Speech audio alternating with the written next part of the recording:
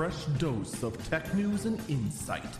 This is the Early Burb Briefing. It is Friday, December 31st, 2021. This is the Early Burb Briefing. I'm Eagle Falcon. The very last day of 2021.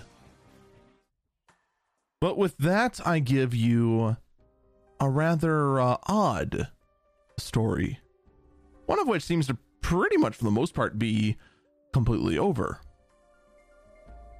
But we have all the details right now, and it is something that you should know about if you have one of these boards. Apparently, Asus has the Z690 Hero board, of which there was a batch that have a manufacturing defect on them.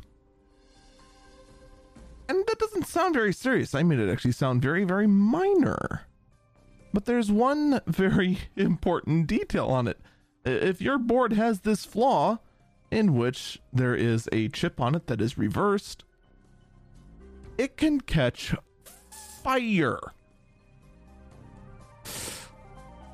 Yeah, that's a bit of a problem. To make matters even worse, the board can work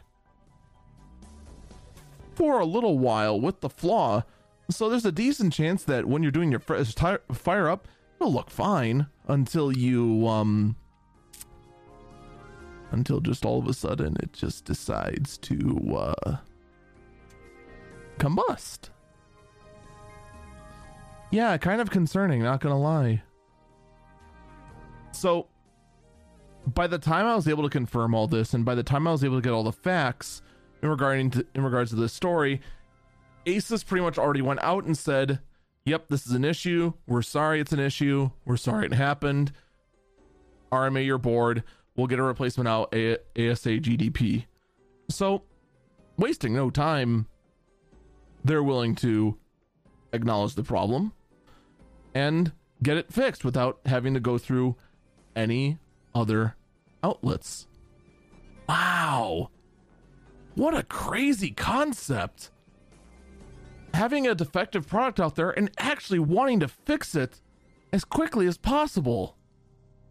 Man, Gigabyte can learn a lesson from this. And yeah, I'm only going to say Gigabyte on this. I could try to take the cheap shot and say, ooh, about NZXT. And say, yeah, they had one bad issue and they addressed it wrong once, and then eventually fixed it the right way when enough pressure was put to them. Gigabyte still is having issues with their combustible power supplies and just admitting there's a problem. Oh.